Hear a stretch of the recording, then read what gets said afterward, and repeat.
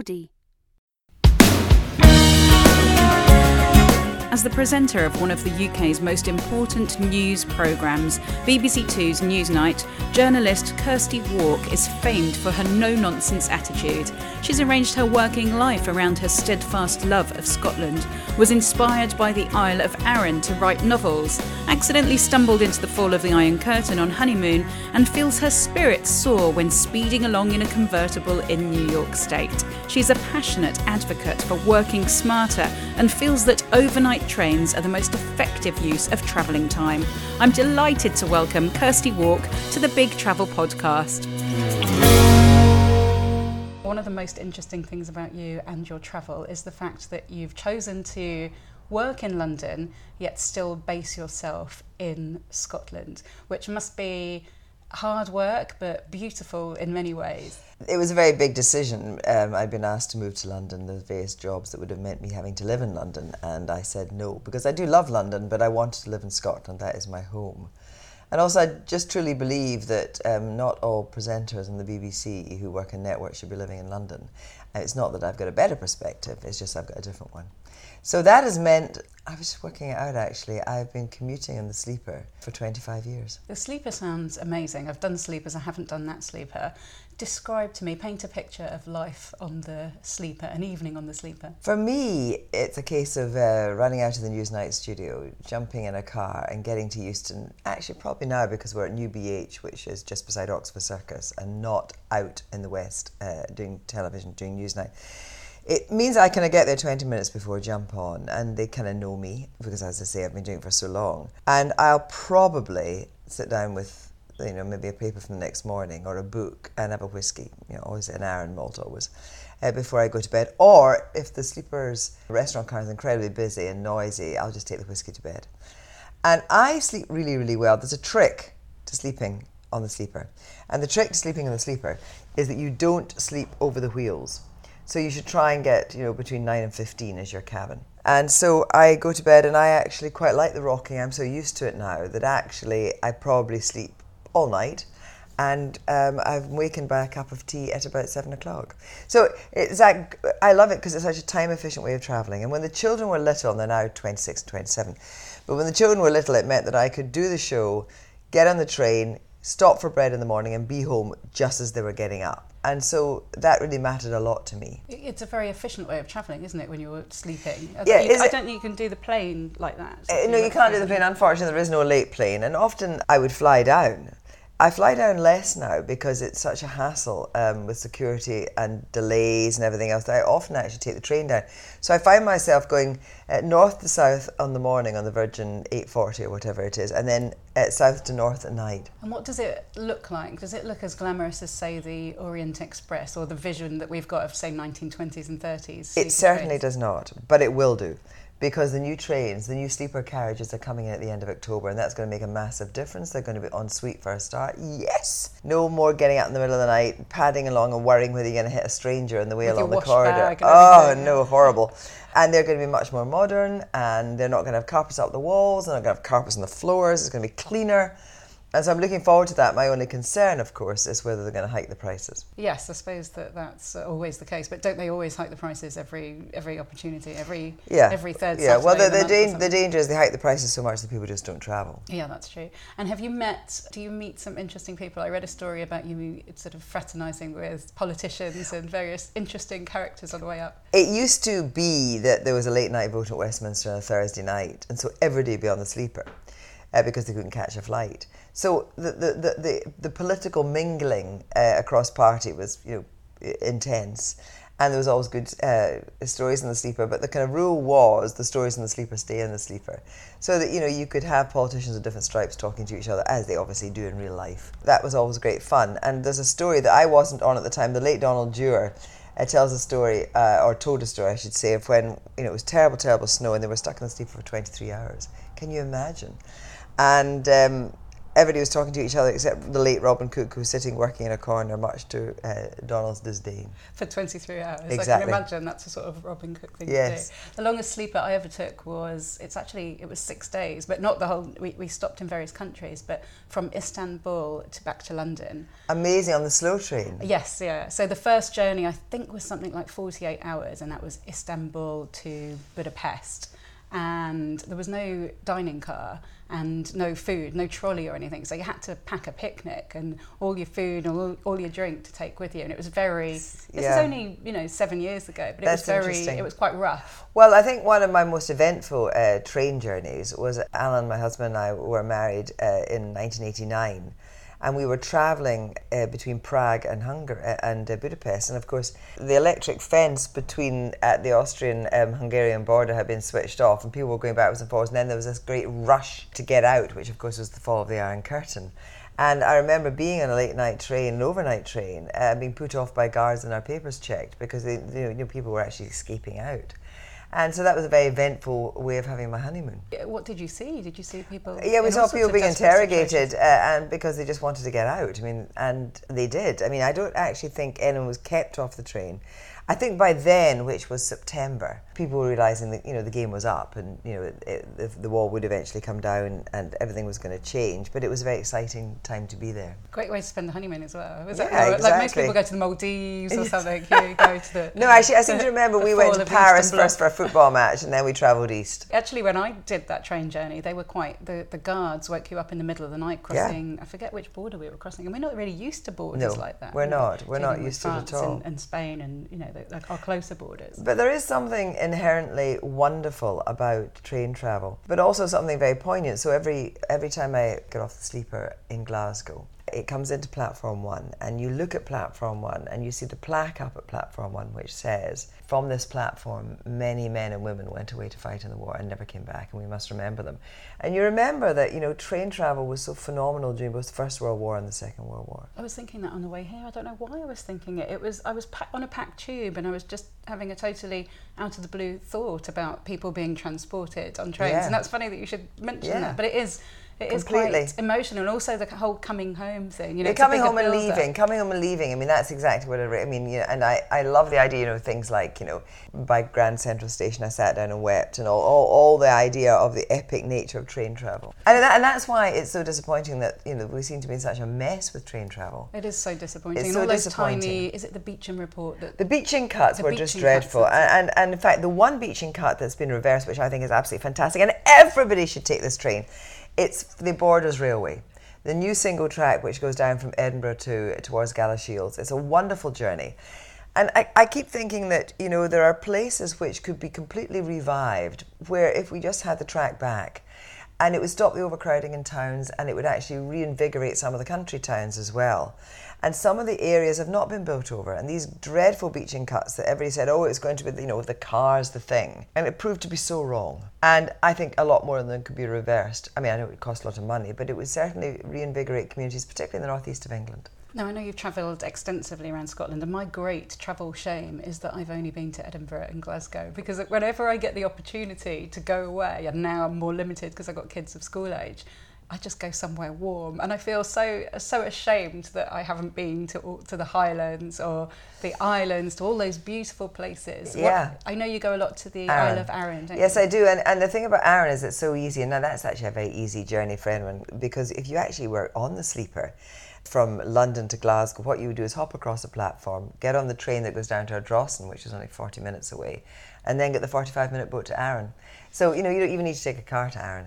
And I think the Scottish Islands, and indeed the Highlands, are a place of just such momentous beauty that train travel can take you there. And the other thing about that, of course, is that if you think about it, you can get the sleeper to Inverness from London, or the sleeper to Fort William, and you can get onto the train to Inverness at Sayhup Estate, have your dinner, go up, arrive in Inverness, hire a car if you want, spend a couple of days and come back down in the train. So you're missing out 2 nights in a hotel by doing your sleeping pattern as part of your journey. And so I think I encourage you, because actually if there's one thing your children will adore at their age, which is 6 and 3, it's travelling overnight in the train, because you can do adjoining doors with the children. So actually what you can have is a kind of family journey north. Oh, I really need to do it, but you know what it's like when suddenly you've got school to think of, and my family live in Spain, but it must have been really hard for you juggling, that life with small children, coming down to London, living in Glasgow. It was, but that's our choice, and I don't regret it for a minute. And Caitlin is now actually living in London at the moment. My son James lives in New York, so we are kind of peripatetic family. And I used to go to Spain a lot, used to go to Mallorca a lot. We had a house in the hills. But if I'm going to spend time off now, I will go to New York. And again, on the train business, for Thanksgiving, I'm going to be in Providence, Rhode Island. We will take the Amtrak from New York. I love the Amtrak. And I love the train that goes between New York and Washington. I mean, I love trains. Tell me about your time in New York. What's your favourite bit? Always when I go to New York, because James was at university there, and therefore it was lovely to be able to host his friends. So I don't stay in hotels. I usually try and get an apartment, and it'll either be in the East Village or Gramercy, West Village or Greenwich Village. And so therefore I kind of established myself for 3 or 4 or 5 days. I go to the grocery store, so I can make meals for him. That's what I did when I was at university. And now that he's actually living in Brooklyn, I still quite like living in the East Village, the West Village. So I will take an apartment so that he will come and stay with me, and we'll cook and have people round. It's a great city, and I love that you get out of the city as well. I've done a lot of exploring around New York State, and not many people do. Oh, New York State is wonderful.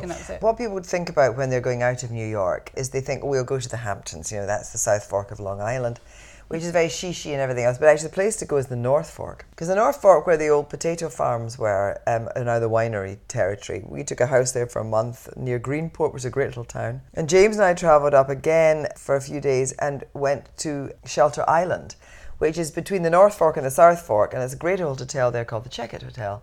We stayed there for a couple of nights, and it's fantastic. Describe it to me. It is a lovely wooden old sort of colonial hotel, it looks like, and lots of shiplap and great food, very low key, but actually it's actually just been bought by the guys who own West Elm. And so it's very West Elm looking inside. But it's a very local area, lovely beaches. It's a great place called Sunset Beach, I think it's called, with great food. And so I would really recommend that. I mean, obviously people like to go to the South Fork, but actually I love the North Fork and I love Shelter Island. You talked about going there for a month, which is wonderful. And one of the things in my research, in advance of coming here today, was I noticed you're talking a lot about work-life balance. And I saw your wonderful TED talk about how we should work a 4-day week, which I'm all for working less. That's why I'm a freelancer. But tell me your thoughts on that. I think things are escalating so quickly in this regard that we are going to be in the next 20 years losing a third of our jobs to automation at least. There are going to be fewer jobs to go round. We're going to have to live longer and look after ourselves better because pensions won't be around. We're also going to have to look after family more. So my feeling is that in the end, if we all did perhaps a 32-hour week, we train more apprentices, we'd have more people getting more job satisfaction, doing less work. That we share it around, that we actually really, really rethink about work-life balance. We're going to have to stay sharper longer. So we should read more, we should do more together, we should do more exercise. And this, I think, is coming upon us. And it's not just going to be for service jobs and so forth. It's going to be, there's no reason why children can't have different teachers. My view is that there should be a day of school which is really given over to creativity, sport and so forth, with different kinds of teachers. So teachers too will do 32-hour weeks. Nurses are, they're so stressed out at the NHS.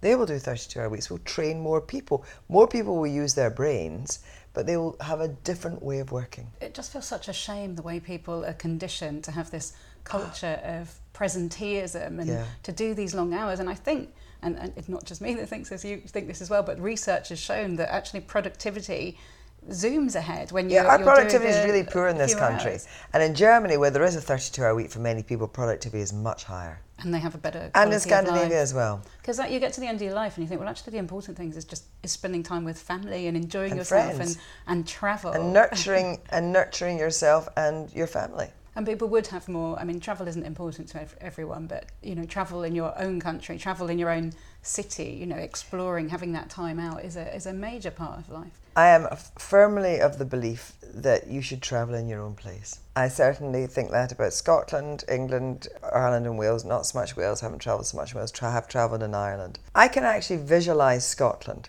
And I'll tell you why I think that's so important, is because, we're all trained now to use iPhones and Google Maps and everything else. But actually, I love looking at a map. I have OS maps and I like to study them because I like to know where I am, so that if I go down that street or onto that road and I'm maybe heading to Dumfries and there's a road blocked, I know how to get there. Nowadays, I worry terribly that we're kind of micro, and rather than really imagining where you are in the country, the topography, where the rivers run. We have to know our own space. Yeah, it's a shame. Map reading was such fun. And a lot of people don't even map read now. Yeah. People don't map read, people have a compass and go, well, actually, that is north. So I had read a beautiful story talking about the Isle of Arran, which we were previously, about how you were inspired to write a novel after spending a very wet month in Arran. Yes. Or on Arran, I suppose I should say. And, I mean, that is the thing about this country. I do love travelling around the UK as a whole, but the weather, is unpredictable and is a bit of a pain. But tell me about this. Well, I mean, the thing is, this summer has been phenomenal in Arran. I mean, I was there 3 weeks ago and it was Mediterranean, and there is this Gulf Stream weather in Arran, which kind of ramps up. When we get good weather, it kind of ramps up.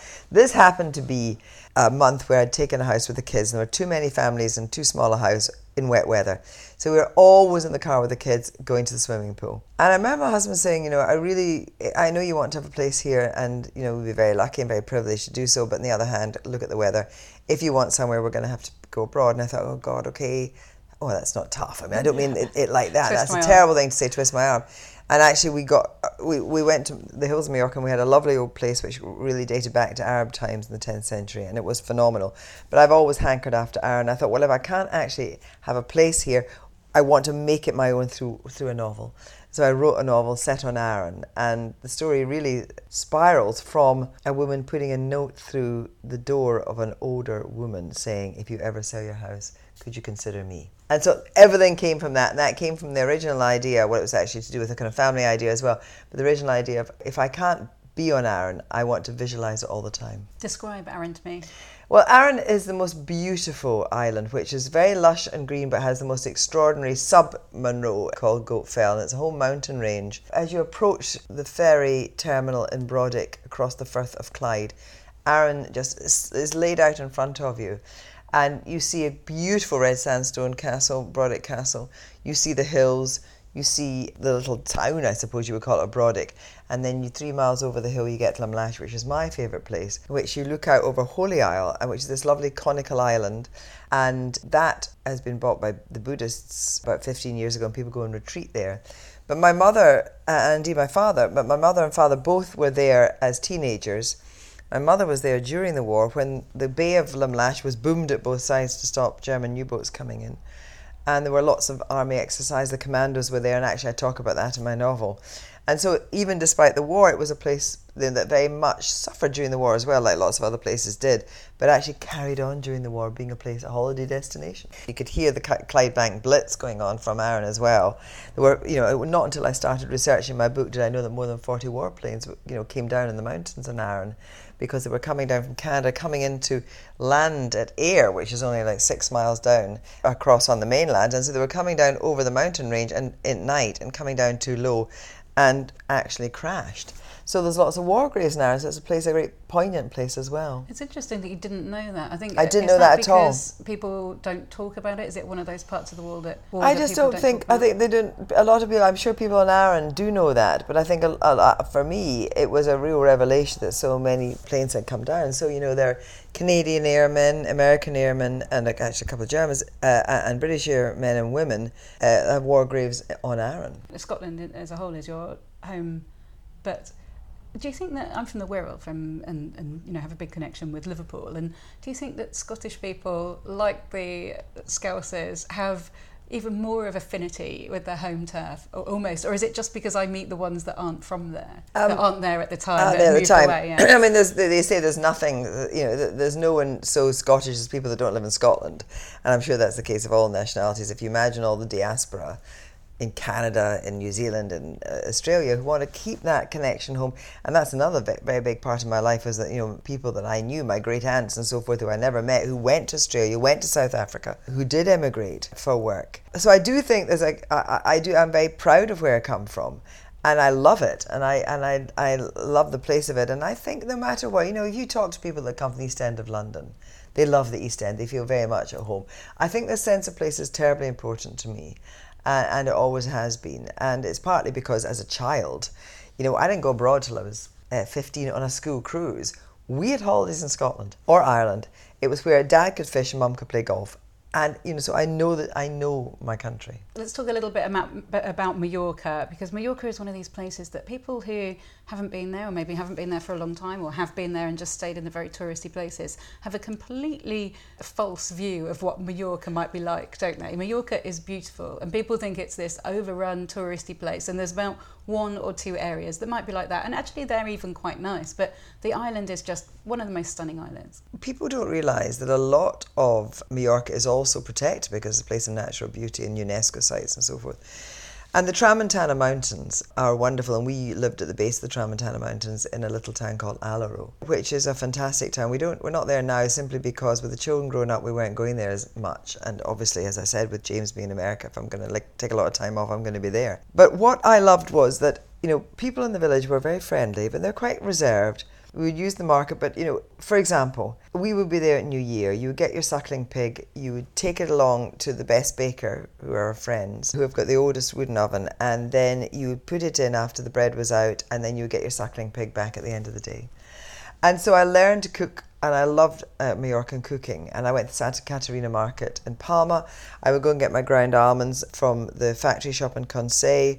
Because I adore cooking so much, I found, you get wild asparagus. The friends that I made there would show me how they cook. And so for me, being in Mallorca, again, was a great place for my kind of culinary interests. And seasonal cooking is very important there.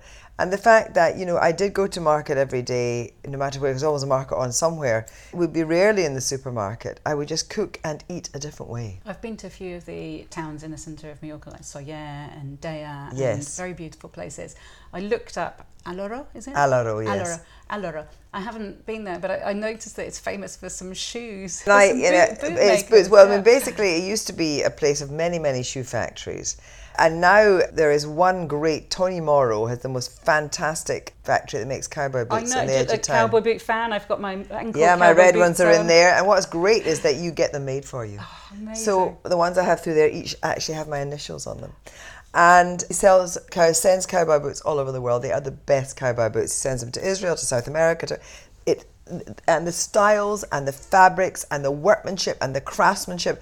And you can look through at the factory and you can see people making cowboy boots. And that is if you ever go to Mallorca, you have to go to that cowboy boot factory. I feel like I need to. There's no one on the podcast so far has actually made me want to go to a place for a shop or a bootmaker. But I would actually. I'm desperate for some new cowboy boots. Like well, I will last ones show were you from mine. LA and died after 20 years. I have about desperate. 4 or 5 pairs, I'm afraid, and I will get more from him because he's now got my last. Because you see, I've had my feet done, so I can actually just say I want that pair. But I'll go over and see him anyway. Because otherwise, they take a long time to break in as well, don't they? They take time to break in, but actually, as it is, when you get them made for your foot, there's nothing better. You're quite renowned for being quite a snazzy dresser. Well, I like clothes, yeah. I have to admit. People feel that there's something to apologise for that, but there's no. I think you can be a sensible, a grown up and still like. Yeah, absolutely. Nice I mean, stuff, just because you like clothes doesn't mean you don't actually like, history or literature, or politics or whatever. Just because it's more frivolous, and in a way, it's not frivolous. It's important because if you don't feel good at what you're wearing, what I always say about Newsnight is, I've got to feel good about what I'm wearing so I can forget about it. Because there's nothing worse than footering around. And very funny actually, I remember I was wearing what I thought was a rather lovely Vivienne Westwood skirt which had a hitch at the side, and this lovely woman who was on sound messaged down to the floor manager going, "Tell Kirsty her skirt's tucked inside her pants." I'm going, "No, it's not, it's the style." Do you think all the viewers are thinking she's got a skirt and a knickers? Probably. Someone should tell her. Let's do some light and shade for my last couple of questions. Where have you felt most afraid when you've travelled? Have you ever felt in jeopardy? Let me think about that. Have I felt in jeopardy? I think that I have been pretty lucky. I travelled all the way through the accession states in 2002, making films from Slovenia all the way to Estonia. And I think I felt pretty safe. I felt I was in unknown territory. I'm quite mindful of where I am. And I don't think I have felt in jeopardy. I think that's a really interesting question. And it's not to say that I wouldn't particularly go to places where I would feel unsafe just for the sake of the thrill of it. My daughter had a terrible experience in Barcelona about 3 weeks ago, which I'm horrified about because I love Barcelona. But, you know, she had a violent mugging, and I think you can be in the places where you think you're safest and there'll be somebody that's going to make you feel unsafe. Or you're going to be in the unsafest places and somebody is going to be lovely and make you feel safe. So I think it's just being very aware of your surroundings. Have you been anywhere where you feel feels completely foreign in a way? Moscow, probably. You know, I felt quite uncertain in Moscow. I was there a long time ago. I was making a program, an educational program. And again, I think it's just because, you know, you have these... I was a child of the Cold War. You know, you have perestroika, then you have glasnost and everything. You think everything's going to be fine. But it's just about keeping your wits about you. And, you know, it's a shame to have to do that. I did read, someone said, when I said I was going to interview you, someone said, I loved her series on Eastern Europe, but I couldn't find anything about that online. What was that? It was a series of programmes, the cultural programmes that were on BBC 4. Going Slovenia, Slovakia, I was doing architecture, food, history, culture, all the way from Latvia, Lithuania, all the way up. And it was such a privilege to be able to do it and find amazing things. Like, you know, for example, the Movia wines in Slovenia are fantastic. And hearing about, you know, families who actually had originally had vineyards and then had been separated by, you know, a fence that they just could not actually, you know, from Italy to Slovenia, whatever, that they couldn't see each other as families, you know, for all those years, and how wonderful, how joyous it is. What was really striking for me, though, going particularly to Estonia, going to the Baltics, was how desperate they were to get into, you know, to be in NATO, to be in Europe, because they were so scared of invasion again. And I was just horrified. I thought, you can't be serious. And now when you think about it, you know, Tallinn, Estonia had one of their earliest cyber strikes. There's all this talk about, you know, a build-up on the borders, you know, with Russian troops. I think this is such a short... Is this going to be a short honeymoon, or are they safe? You want them to be safe. It's so comparatively recent, the history. Yes, the completely. War there. On the lighter side, where have you felt most relaxed, most at home? That's not in Scotland. I think Mallorca is the place where I feel most relaxed. One of my favourite things to do in Mallorca is generally to get up very early in the morning, take a cup of coffee, sit outside and just listen. You know, we're very lucky because there were persimmon trees, there were figs, orange trees and so forth, a lot of wildlife about, a lot of birds. And just have that still in the morning and have that warmth, that morning warmth is very relaxing. I know you're not even close to retiring. In fact, you might very well get a different job soon. I don't know how that's going. Who knows? Do you know how it's going? I know nothing. I'm not bullshitting. I know nothing at the moment. The thing is, I adore Newsnight, so that's fine. And I adore doing other things. And my new novel is going to be published next June, you know, I hope. And so there's a lot going on, but it would be a lovely thing to do. It would be a great thing to have you fronting that programme, such a great programme. Tell me quickly about the novel. What's that about? My novel is going to be called The Striding Arch. And the reason it's going to be called The Striding Arch is because if everybody looks up Andy Goldsworthy's wonderful sculpture, they will see the series The Striding Arches. And what it is beautiful red sandstone arches. And they're all about leaving, emigrating. The first one was sort of strides out of an old barn near Money Ive in Dumfriesshire, where a family was, you know, the clearances, they were cleared and they went to Canada, I think. Then what he's done is he's placed these arches in upstate New York, in Australia and New Zealand. And it's all about the act of going. And that's important in my book as well. And so there's a scene set at the Striding Arch near Money Ive. And I really urge you all to go there. It's beautiful. And I asked Andy Goldsworthy if he'd mind if I called my novel that, and he said not at all. I don't know where I read about this recently, but you could just visualise the people leaving on the boat and what the fear and the sadness and trepidation and possibly elation that they must have felt. All those conflicted emotions must have been just shocking, setting off to the new world. And the new world, and of course, you know, Scotland was cleared massively. So my last question is always about music, because to me, music and travel go hand in hand, and you have more time to listen to music, and it evokes some beautiful memories sometimes. So if you could choose one song from your travels that reminded you of a special time or place of travel, what would that song be? There are so many because I love music so much. But I would probably say travelling in an open-top car with James from New York up to Shelter Island, blasting the Killers. Once we got out of New York and headed towards Shelter Island, once we got out of the city, the roof is down, music's blasting, and the Killers, and you know you're on holiday.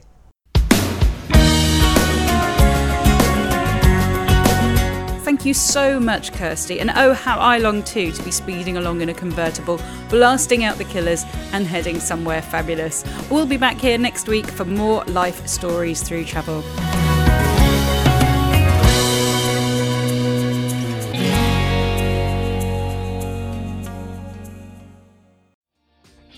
Hi, my name is Kay Adams, and to be honest, I'm not so good with the ageing process, so I enlisted my old chum, the filter-free Cara McKenzie, to advise. Could you imagine being a porn star? The room would need to be really hot for me to strip off. To be honest, she's not much help, but she is rather amusing. And along with some great guests, Joe Brand, Andy Oliver, Anton Dubeck, Ruth Langsford and Craig Revel-Horwood, darling, we are learning how to be 60. Listen wherever you get your podcasts.